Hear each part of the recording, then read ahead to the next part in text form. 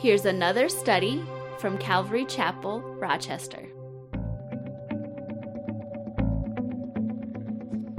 All right, let's go to the book of Acts, which sometimes we call Luke chapter 2, or the second sequel of Luke.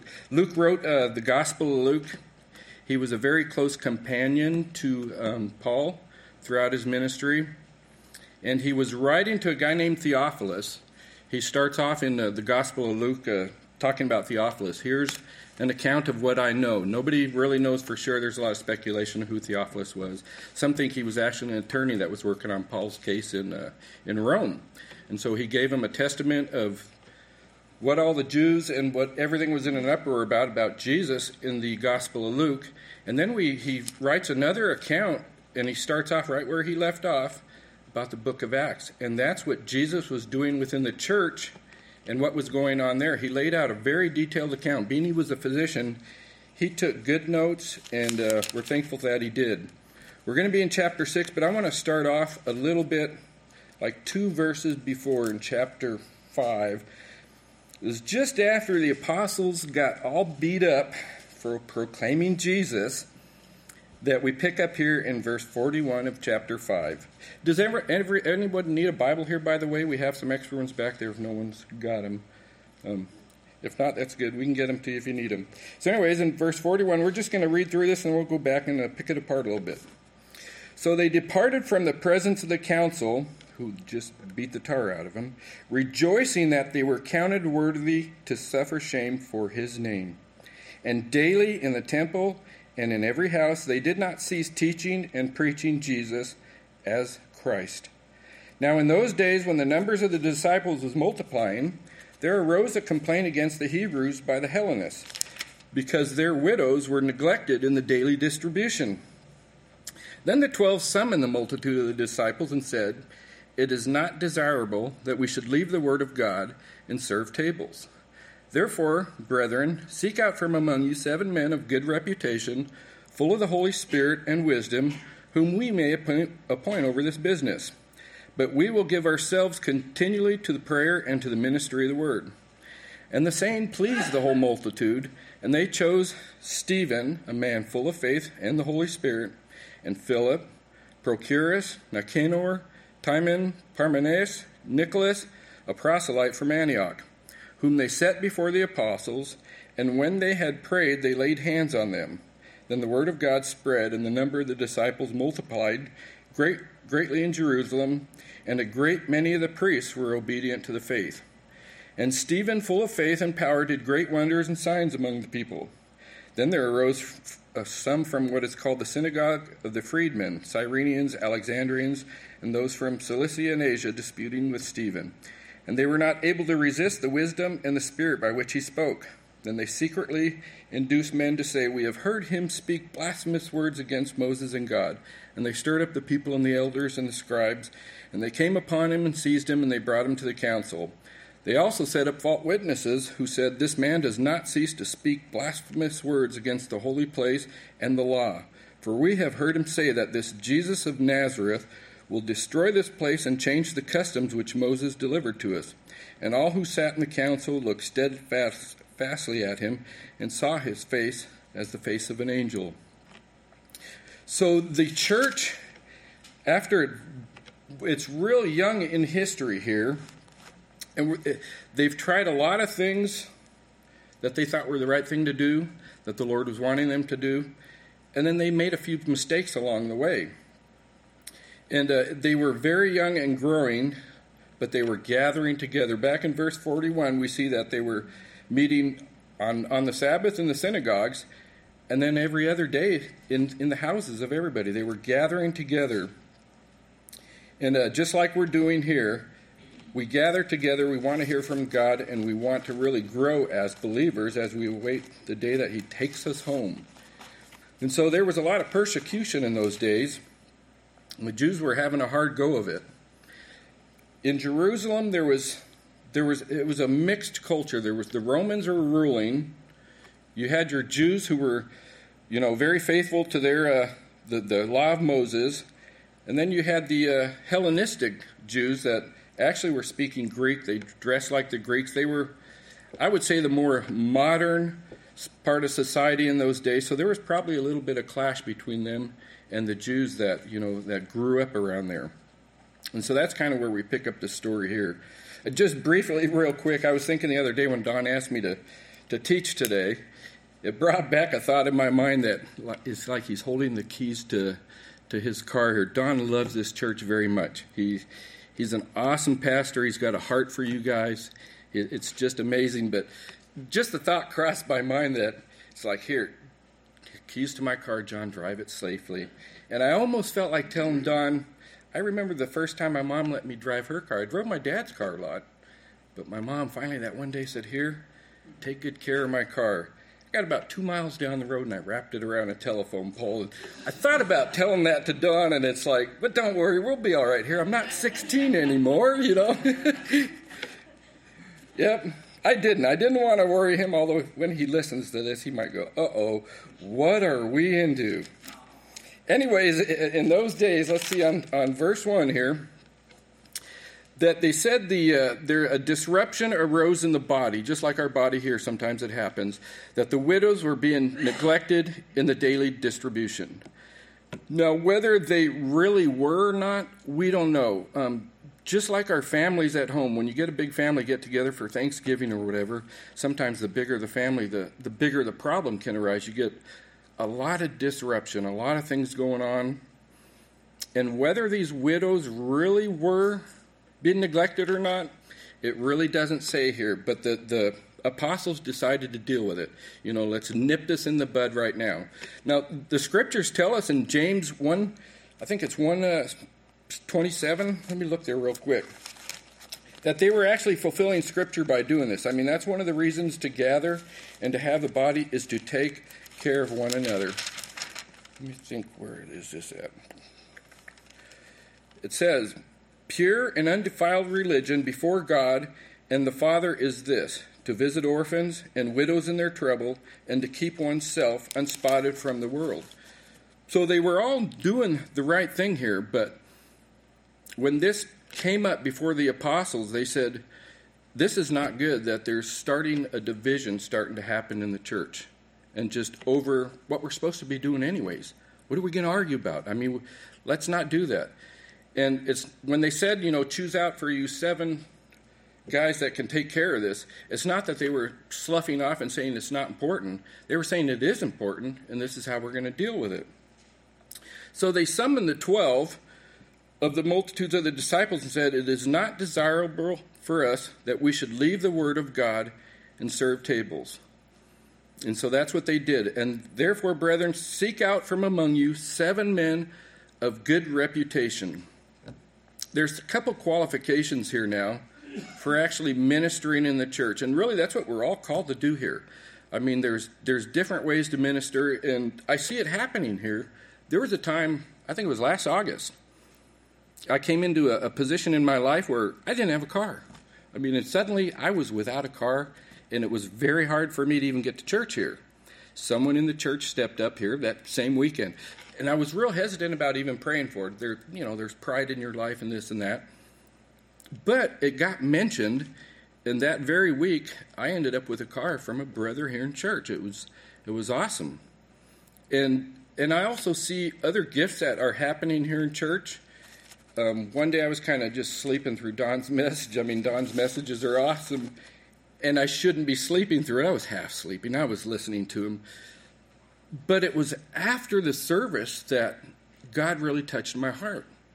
And it was just Brother Manny that was there he shared what God showed him in Ecclesiastes just a few weeks, or might have been that week. He shared that with me, just sharing it with me. But that is what God wanted me to know that day. That day. So in this body of believers, I see a good work going on, and I just want to encourage you guys to keep doing it. God does call us to do different things there, but there's also times that we can step out in faith and volunteer to do more. And so where they start to choose these 7 here, 7's a number you're going to see all over in the scriptures, that there's some qualifications for these guys to take care of this There's almost a split in the church there. And one of them is a man of good reputation. And I had to think as I was reading that this morning is, would I have been chosen as one of those 7? Is my reputation above board? I mean, and that's something that we would need to reflect on. God has given us a lot of freedom in life. I mean, when Jesus paid for our sins, he paid for them. They're paid in full. But as others see me in life, are they going to see Jesus? Or are they going to see me stumbling and not being a fair witness to God and his grace? So I just kind of thought about that this morning. What is reputation? A lot of times in life, people that are not in fellowship, the only Bible they're going to read is your life. They're not going to open up the book and see what grace is all about. They're going to be looking at you. So these guys, the apostle said, go out and choose 7 men with a good reputation. And then they said the second thing would be full of the Holy Spirit. And when we get saved, we receive God's Spirit.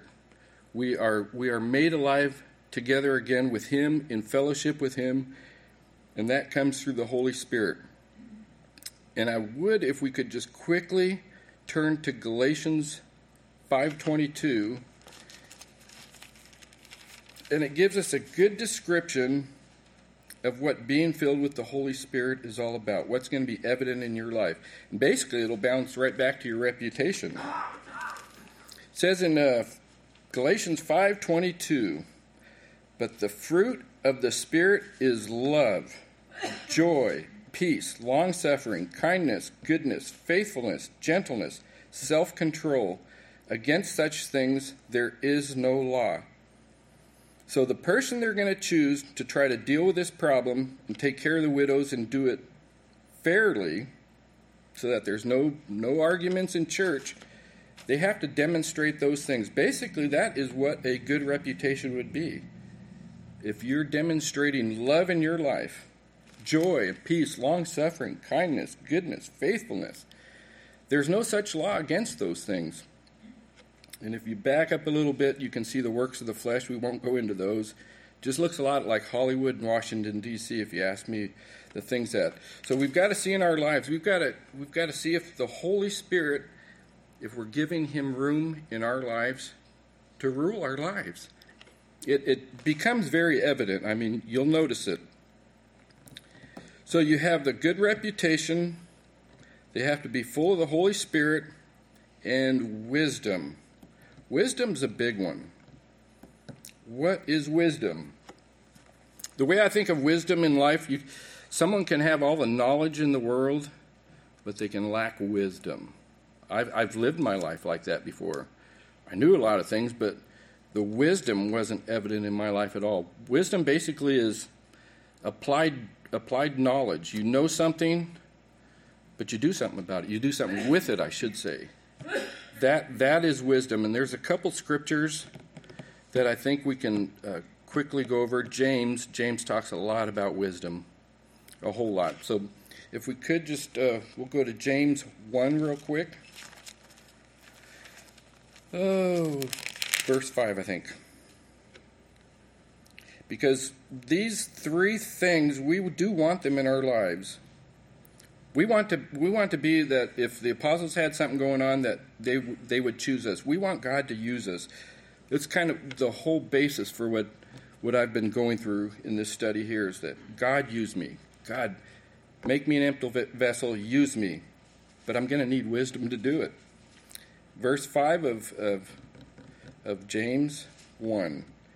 If any of you lacks wisdom, let him ask God, who gives to all liberally, without reproach, and it will be given to him. So God's made a promise here.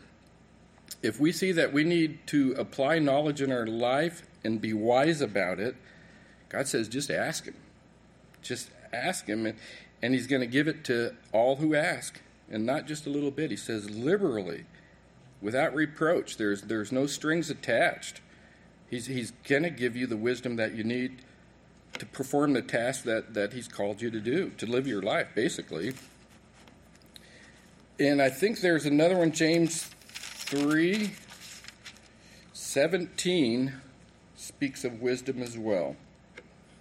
It says, the wisdom that is from above is first pure, then it's peaceable, gentle, willing to yield, full of mercy and good fruits, without partiality and without hypocrisy. So let's think about what the apostles are dealing with here, and then I'll read that verse again. There's a division happening about taking care of the widows there. You've got your Greek-speaking Jews, believers, and you've got your Aramaic-speaking ones, and they're complaining that, hey, you're showing favoritism here, just because we speak Greek or we dress differently. So, the ones that they choose, they have to get wisdom that is from above. It's got to be pure, it's got to be peaceable, gentle, willing to yield, full of mercy and good fruits, without partiality and without hypocrisy. So those 7 guys that they're going to choose here, that's what they have to do to carry out this business. And the apostle said that, but we will give ourselves continually to prayer and to the ministry of the word. Now, when I first came to Rochester Calvary Chapel here, I've got a servant's heart a lot in life. I really like to help out the leadership there in any way I can. I've always done that. Keeps me out of trouble for one thing, but it's a tough job. Don's got a tough job. There's a lot of time involved for him to study the Word, a lot of time in prayer, but a pastor will come under attack very often, spiritual attack. So he's got a big task ahead of him. So when I first started coming here, I'm kind of the guy that's going to sit in the back anyways and hide a little bit and just watch for a while, and then I'll come in and I'll ask the pastor, is there anything I can do for you? And that's exactly how I did. I'm a creature of habit. That's exactly how it happened here. The first day that I decided, all right, I'm going to go in there and I'm going to help Don in the morning. I'm going to go see if he needs any help, because I know he does a lot of stuff preparing, him and Teresa. Incredible. And then there's been others here helping as well. But I walk in the door and Don greets me, and he's got this toilet bowl brush cleaner in his hand. And I thought, I can't let the pastor of the church I'm going to be cleaning toilets. So I asked him, I said, is there anything I can help you with, And he says, well, I just did the toilets. You can vacuum the floors. And I thought, okay, cool, whatever. So I did the vacuuming the floors, and I thought, well, next week I'm going to come in, 10 minutes earlier, and I'm going to catch him before he cleans the toilets. So I did. I woke up a little 10 minutes earlier, got here a little bit earlier, and sure enough, there's Don walking from here over to there, and he's got that darn toilet brush in his hand again, and it's like, Don, is there anything I can help you with? And I was kind of hinting that I want that toilet brush. And he says, well, you can vacuum. I've already done the toilets, and then you can set out the little cards on the chairs. And I thought, all right, I can do that. It's like, I'm going to win at this game. So I got about 45 minutes earlier next time. I think it's about the time he was opening the door here, but he was already here. And I walk in, and I'm walking up to Don, and my eyes are just zoned in on that toilet brush. And he's like, John, my eyes are up here. What's going on today? And it's like, couldn't get my eyes off that toilet brush. So he had me vacuum, put the cards on the table, and then pencils. He already had cleaned the toilets. I really thought that was God's calling in my life. I wanted to clean the toilets for him. I didn't want my pastor doing that. And it was only about 4 weeks ago. I think it was the last time I was here. And we were just talking, Don and I was going to ask him about that. I mean, it's just going around in my head. I want that toilet brush done. But he says, John, sometimes, he says, just to keep grounded, he says, I like to do things around the church here, like cleaning toilets. He says, it keeps me grounded. I like to do that. He says, and it gives me time to think and prepare. It just gets my mind off, everything that's going on. And it's like, that's why I couldn't get to that toilet brush as bad as I wanted to. That was his time with the Lord. I mean, and I wasn't about to take that away at all. And it's like, man, okay. So sometimes if you're trying real hard to serve in a certain area, God's got other plans. And we're going to read about Stephen here real quick. Stephen was a very gifted man. For this next chapter and a little bit after that, I think the one even following that, you hear a whole lot about Stephen. But Stephen is chosen here to take care of the widows and the distributions in the church, to take care of the members there. But Stephen was very gifted, and he was also a very humble man. He could have said, I don't think I should be helping out the widows. I think I've got the gift of teaching. I've got gifts of healing. I think God can use me in many other ways, which is true. God can. God might. But right here, he was being chosen to do what some people might think, well, that's kind of a menial task. It's like, no, it's not.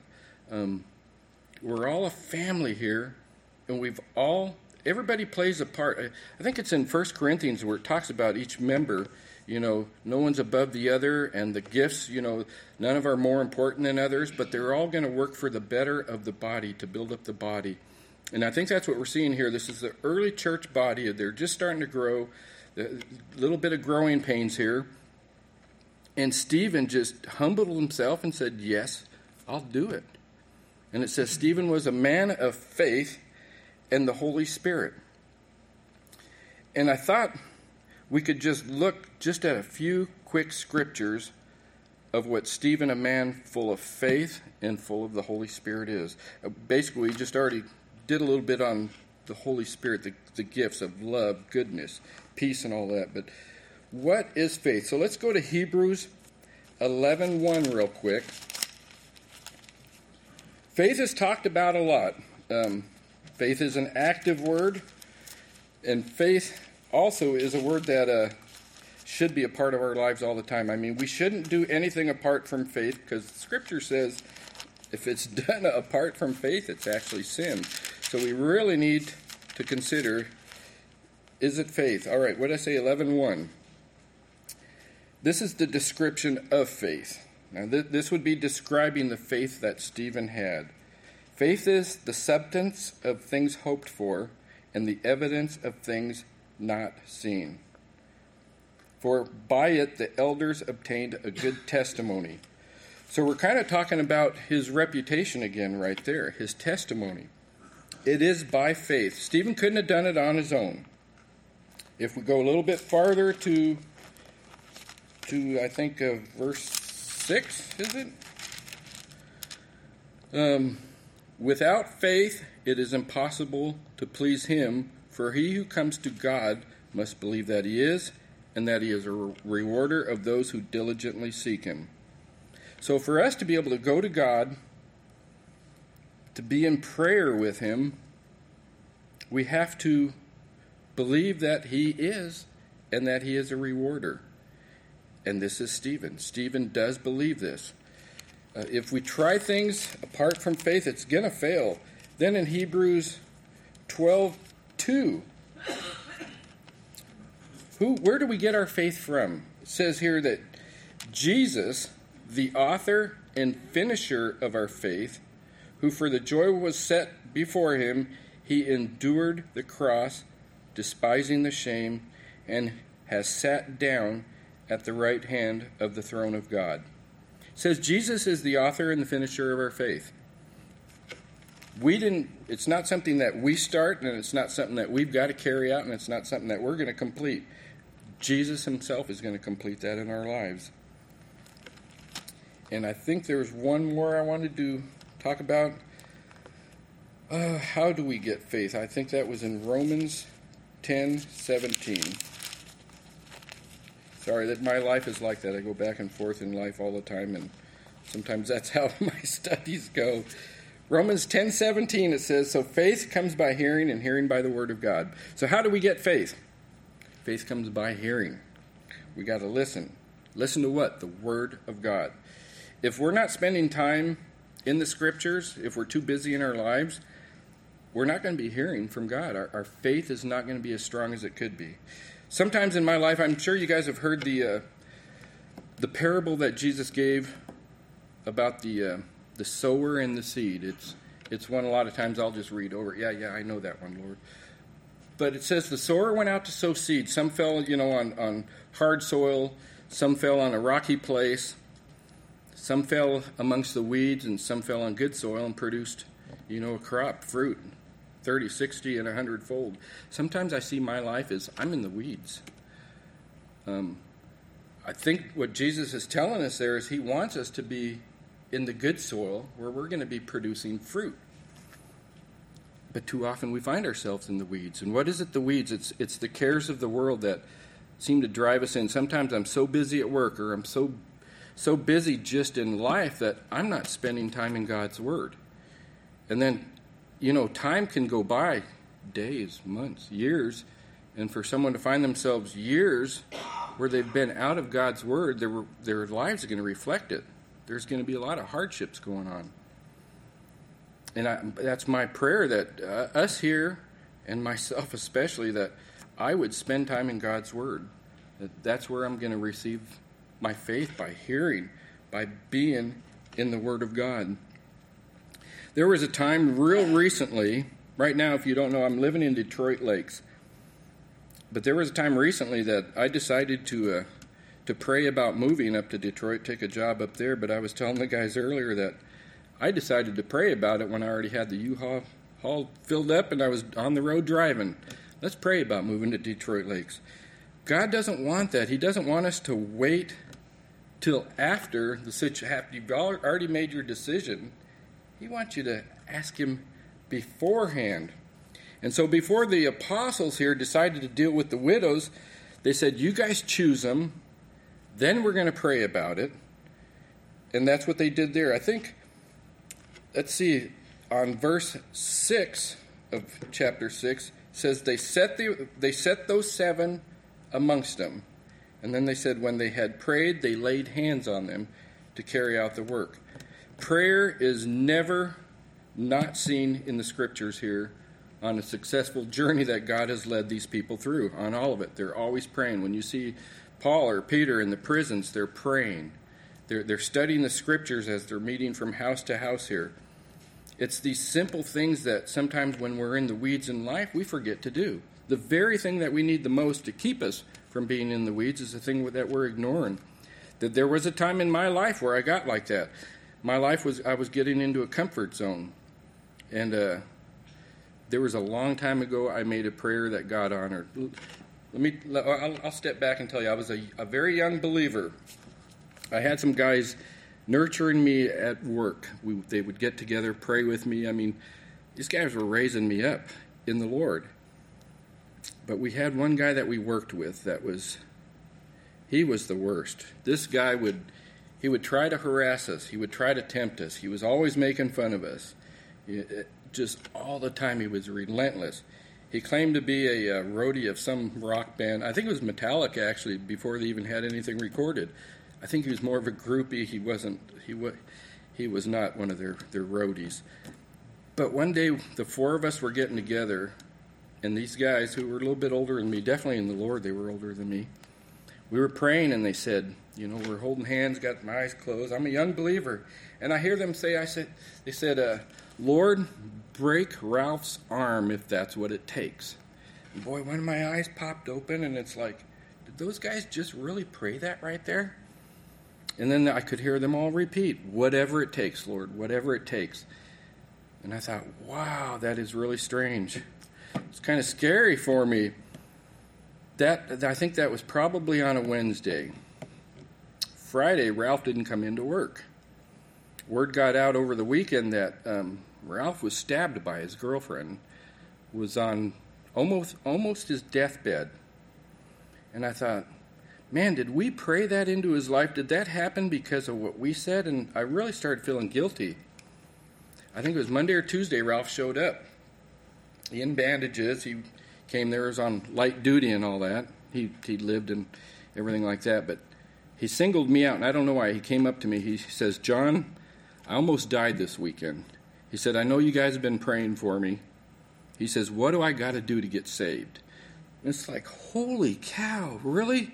Ralph, this guy? And why did he come to me? I didn't know what to do.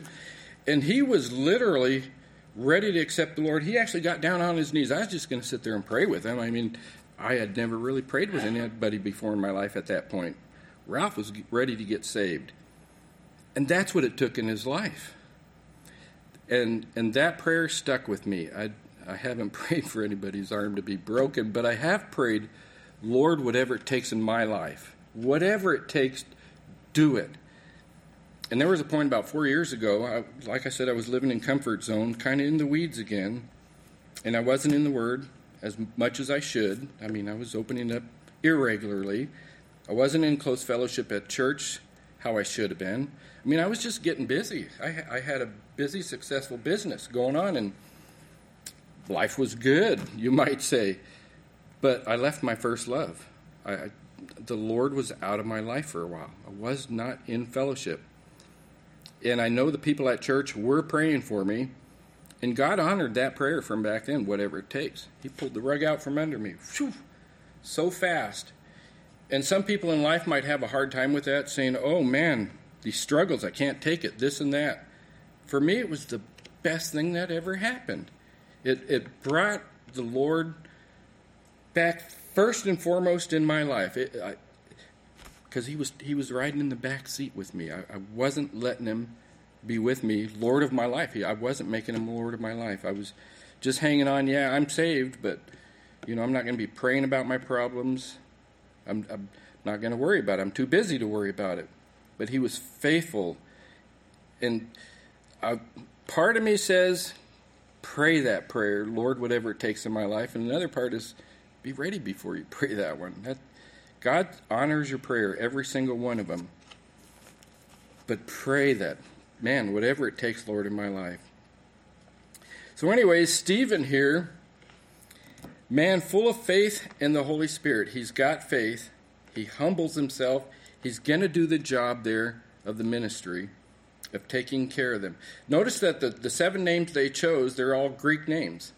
The apostles didn't say, all right, we're going to have 3 of the Jews and 3 of the Greek-speaking. We're going to make this fair. They said, no, we're going to make sure this is covered. That if you've got a complaint about these Greek-speaking widows not being taken care of, we're going to send you all Greek-speaking guys, and they're going to take care of it. That was just a trust that, hey, this is going to be taken care of. We don't need to worry about this. And they did.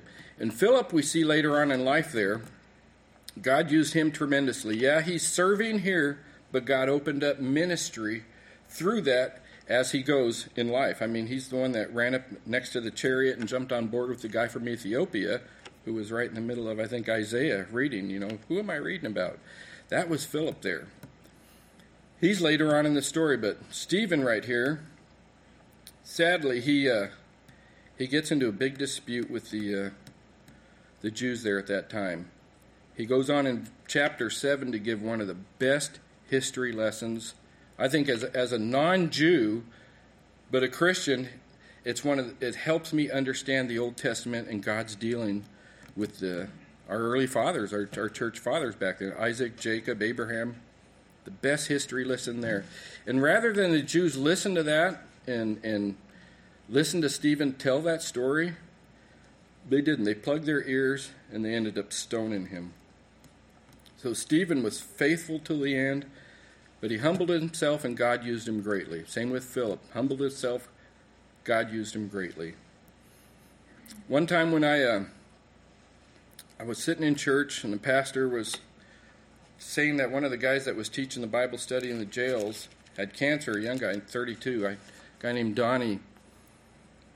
And he said, John, I think you need to pray about doing that. And it's like, I think the pastor's wrong. I don't need to do that. I have nothing in common with those guys in jail. I've only known the Lord probably 3 years, and it's like, I don't want to do it, but he asked me to pray about it, so I did. And the Lord didn't close the door. So I thought, all right, I'll step out in faith. If this is what God wants me to do, I'm going to do it. So I ended up down at the prison, and, they closed the doors behind you and all that. And I had prepared. I said, oh, yeah, this will be a piece of cake. I'll prepare a good study, go in there and talk to those criminals. So I got in there, and it was a pretty good crowd, but they tore me up. There was a couple in there that knew the Scriptures a lot better than me, and not in a saving faith way. They just knew how to argue the Scriptures. And it turned into a big argument my first day there, and I thought, see, Lord, this is not the ministry you want me in. And I was ready to throw it all up, give it all away, and say, Lord, I'll go back and do something else. This is not for me. I mean, it was to that point. I'd studied hard on that study, too. It was kind of crazy. Then the guards, after they let the prisoners out, they said, there's one other guy that wants to come see you. Is that all right if he comes and sees you? And it's like, yeah, I'm here. Why not? They said, well, we need to take your guitar away from you before he comes in, though. It's like, all right, he doesn't like music. What's the deal? And they said, no, the guitar strings can be used as a weapon. This guy's, he's a felon. It's like, all right. So I sat there, and they took the guitar, and I'm sitting there thinking, well, maybe he'll listen to the study that I prepared. So I can hear the chains coming down the hallway there, and the guy walks around the corner, and this dude is huge. And he's just got this look on his face that the world has tore him to bits, just tore him to bits. And they got his feet are shackled, his hands are shackled together, and they're shackled to his waist. And he comes in, and the guards, before they left, they go to unshackle his wrist chains, and I'm thinking, is that a good idea, you guys? Maybe you should leave those chains on him. And but they did. They unshackled him, and then they left. And as soon as they left and closed the door, I could see this guy's face go from, I'm Mr. Bad in this place. When the guards were gone, it just mellowed out. And it's like, man, there's something going on in this guy's life right now before I even speak to him. So he sits down and he said, if you knew what I did in life, John, he said, you would not even be speaking with me right now. You wouldn't even be here. I said, I'm not worried about what you did in your life. I said, we're both here right now, and God loves both of us equally. I mean, he died for both of us. He says, I don't know about that. I don't know if God can forgive me for what I've done. I said, I'm sure he can. I said, I've been in a place just like that, probably not in the same circumstance as you, but I've been there. I know what you're talking about in that point. I was hopeless at one time. This guy was hopeless. So we got to talking a little bit, and he told me he's never going to get out of there for what he'd done. That's about all I know of what he'd done. I didn't want to know the details. But we got to pray before he left, before they came back in, chained him back up, took him away. And I was thinking about that guy just recently, and I thought, he's probably still there, if he's alive. He's probably still behind bars. But if he gave his life to the Lord that day, he's saved. He's free. He's free, and he would know it. I don't know his condition to this day. I really don't. The Lord does. The Lord is faithful. But God is faithful in that he showed me that even though I had something prepared for those guys at the jail that day, that wasn't God's plan. God's plan was for that man that was hopeless. I mean, he had no hope. He had no hope in life, to someone to give him a little bit of hope. And that's why God had me there. So often I try to do things for the Lord through what I think God wants me to do, and sometimes through my own abilities, and I leave the Lord behind. And it's like, no, it's got to be him, or it's not going to be at all. And that's just been my life the whole way through. I mean, I learned the hard way. And I think you guys, as a body of believers here, you guys are doing good. You've got an awesome pastor, and you guys are ministering to one another. And I really think that's key there. I'm thinking, don't leave the Lord out in your time. Be faithful in it. Praying is the most important thing out. All the things we just talked about the good reputation, having wisdom and all that, the most important thing, I cannot stress it enough, is prayer. And sometimes the thing in life that I shortcut on more than anything is prayer. Sometimes I can spend, a couple hours in the Word and a couple minutes in prayer. I mean, really, is that where the priority should be? And sometimes my prayers sometimes I can, like going through the motions. I know I need to pray. I know I need to spend some time with the Lord, but I got to get to work in 10 minutes, so we'll cut this short, Lord. Lord, forgive me for that. I just pray that he would just inspire me to be more of a prayerful man. For the body here to to win souls for Christ, to grow as a body of believers. We got to pray. We got to pray for one another. That is key. That is foremost, and I can't stress that enough. Take time to pray for Don. Find out when times that he's studying the Word, and say, while you study for this Sunday's message or Wednesdays, I'll pray for you during that time. I mean, that would be a good thing to do. He needs prayer. There was a time recently, I didn't know if I was going to share this or not. It's kind of a private thing, but it has to do with prayer. My prayer life, I feel it's good at times, and other times it's lacking. But I noticed it was the same day Don called me to give the message, actually. Sitting there in my room, just had woke up and was spending time with the Lord. I mean, just in sincere prayer. And one of the things which I ask for quite often when I am praying is, Lord, place all my sins and guilt on you at the cross of Calvary. Free me from that, God, before I go out this day to work and to deal with others and all that. And the Lord impressed it upon my heart at that moment. Have you considered what you're asking, John? It's like, what? I mean, he got my attention. It stopped me from praying. I mean, I'm still in prayer mode, but I'm not speaking anymore. What does he mean? Have I considered what I just asked him? Yeah. Have my sins thrown upon Jesus. Forgive me, Lord. And as I'm sitting there just silently considering why he's saying that, and I know now why he brought that upon my heart. It's because I was just saying it out of habit almost. I wasn't really considering what he was saying.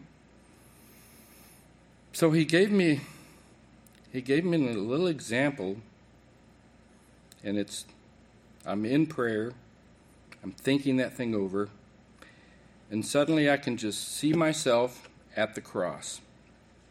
I see Jesus up there hanging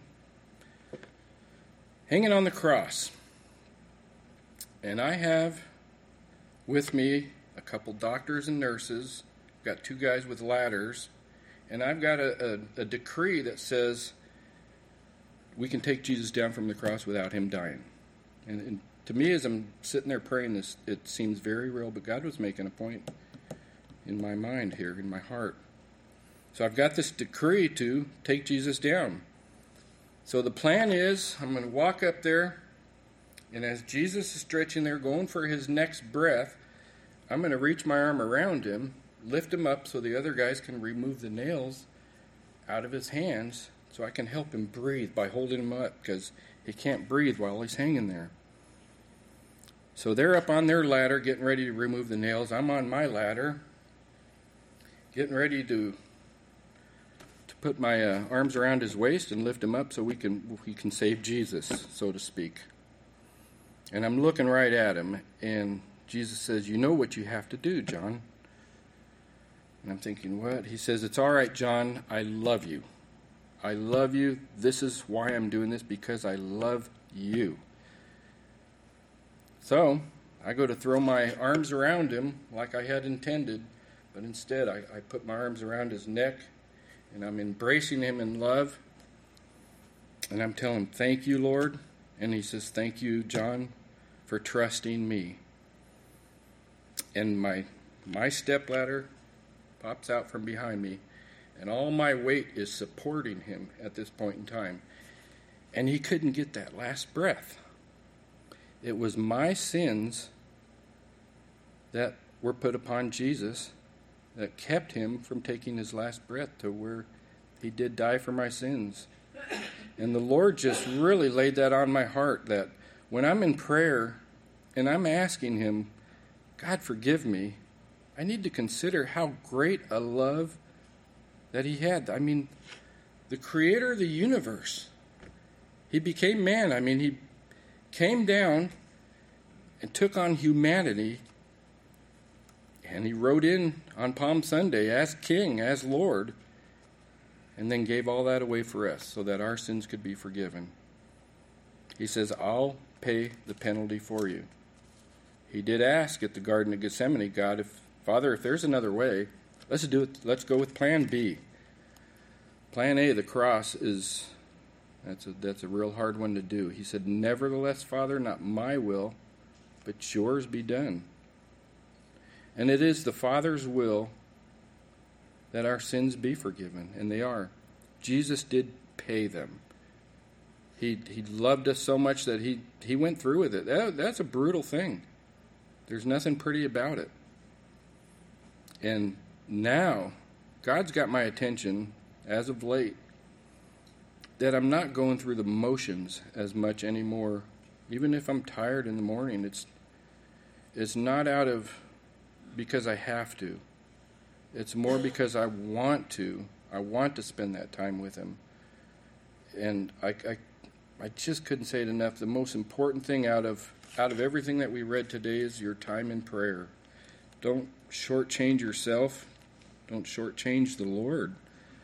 I mean, just pray that God would just, whatever it takes in your life to draw you closer. Just bring me there, Lord Jesus. I want to be there with you every step of the way. I want to be used in ministry. Open up those doors, Lord. I mean, it all comes down to your time with the Lord, because that's what our prayer is. It's time, spending time with our Father.